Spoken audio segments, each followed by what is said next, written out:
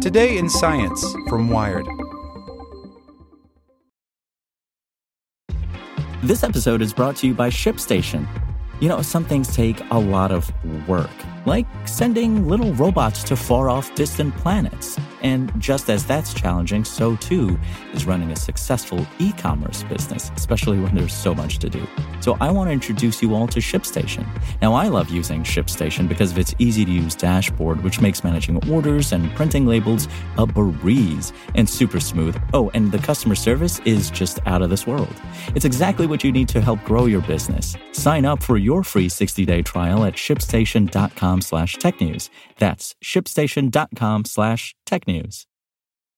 For the ones who work hard to ensure their crew can always go the extra mile, and the ones who get in early so everyone can go home on time, there's Grainger, offering professional-grade supplies backed by product experts so you can quickly and easily find what you need.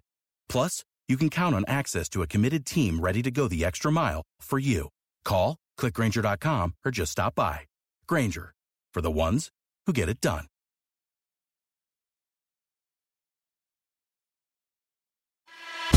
Here's today's spoken edition of Wired. Life-Changing Places, brought to you by Lufthansa. Discover amazing stories and find your life-changing destination at lifechangingplaces.com. A solar breakthrough won't solve cement's carbon problem, by Daniel Oberhaus. Anyone who says there's nothing new under the sun hasn't made a recent trip to Lancaster, California. There, on the outskirts of the Mojave Desert, 400 giant mirrors, each the size of a large flat-screen TV, twitch in the sunlight. Their reflective faces are turned toward a nearby tower that looms over the lot like an industrial eye of Sauron. Each of these robotic heliotropes are at the beck and call of an algorithmic conductor, which directs them to focus their sunbeams toward a small target on the tower. Here, temperatures soar above 1,800 degrees Fahrenheit, or roughly a quarter of the surface temperature of the sun. It sounds like a doomsday machine cooked up by a comic book villain, but this is a device meant to help save the world, not end it. It's called the Heliomax, and its superpower is making cement. The system was developed by Heliogen, a 6-year-old startup that just came out of stealth mode this week and is partially bankrolled by Bill Gates' investment firm.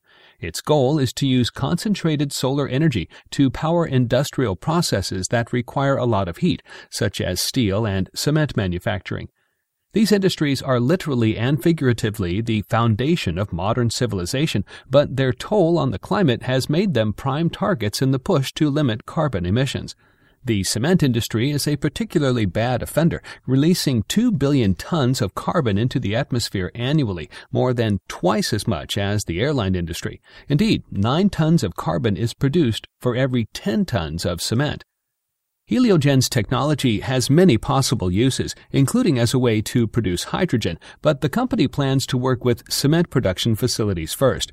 According to Heliogen CEO Bill Gross, the company has already installed a small cement oven on the top of the tower and used it to replicate the most carbon-intensive step in the production of cement. It was a proof of concept, but it worked. Now that the company is out of stealth mode, Gross says he and his team have received dozens of inquiries from cement companies around the world and begun the hunt for an industrial partner to test the technology at a commercial scale. Cement is the most versatile building material there is. If you look around, it's everywhere, Gross says, but it accounts for 8% of emissions. So we're starting with cement first because these heavy industries have been untouched by renewables. It's an innovative solution that's been widely hailed as a breakthrough, but Heliogen isn't the first to go this route. A European project known as Solpart aims to create a partially solar-powered cement plant in Spain by 2025. Last year, its researchers used an experimental solar reactor in France to replicate the same step Heliogen has now demonstrated. That carbon-intensive step is called calcination, and it happens early on in production, says Gökhan Mumin, a doctoral student at the German Aerospace Center's Institute for Solar Research and a member of Solpart. To make cement, crushed limestone is fed into a kiln and heated to roughly 1,500 degrees Fahrenheit, at which point it breaks down into lime and carbon dioxide. Powering this step with renewable energy would go a long way toward reducing the cement industry's carbon footprint, and Solpart proved it was possible. The Solpart team used the world's largest solar furnace in southern France and tried out two different cement reactor designs. One was a rotating kiln and the other a bubbling, fluidized bed, kind of like a meat grinder for rocks. The reactors were placed in a shipping container-sized receiver and then blasted with 1 megawatt of concentrated sunlight reflected off a segmented parabolic mirror the size of a 17-story building. Both cement reactors worked, but the overall design falls far short of a commercial facility, says Jan Bayens, the managing director of European Powder and Process Technology and a member of the Solpart team. First, the system needs some kind of energy storage, so cement production isn't contingent on the sunshine available at that moment, and it needs to bake a whole lot more rock, scaling up from a few dozen kilograms to several thousand tons of cement per day. Mumin says the latter challenge is one of the Solpart team's most active areas of research. It's a problem Heliogen will also have to solve once it links up with a commercial cement facility. The differences between the two systems are in how Heliogen and Solpart use their arrays of mirrors to concentrate sunlight. Heliogen is using machine vision to constantly tweak the positions of the mirrors so they're always pointed at the most optimal spot. That allows it to achieve roughly the same temperatures with much less energy, ultimately dumping around 300 kilowatts into an area only a little larger than a basketball hoop. We have a black silicon carbide plate that the light is shining on, and it is glowing white hot from all that energy, Gross says. It's insane. For now, both Solpart's and Heliogen's systems remain impressive experimental validations of a very futuristic concept. If they're successful in powering cement production with sunlight, it would be a major step towards sustainability in an industry that has struggled to reduce its carbon footprint. I think more cement plants would like to use alternative fuels, says Jeremy Gregory, the executive director of MIT's Concrete Sustainability Hub. The industry won't decarbonize easily, however. Solpart's Bayan says he's doubtful of the prospect of a fully solar cement plant because of the variability in available sunlight, so hybrid operations are more likely, merging solar with alternative fuels such as biomass. Gross of Heliogen also acknowledges the limitations of solar power. He estimates only half the world's cement plants have enough land to host a Heliomax system on site, assuming they wanted to. But even if every single cement kiln ran on photons, the industry would still produce a wildly unsustainable amount of carbon. Using solar power to run the kilns only accounts for about 40% of cement's carbon footprint. The majority of its emissions come from the chemical processes that occur while the limestone is being heated.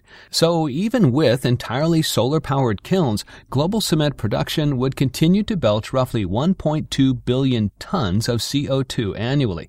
To put that in perspective, that is still 30% more than the entire airline industry. A more complete solution would pair the solar kilns with new cement materials or carbon capture technologies. There are plenty of ideas for alt cement, but so far none have seen widespread adoption. Democratic presidential candidate Andrew Yang, for example, has suggested that the federal government should invest in research on cement blends that can trap airborne carbon.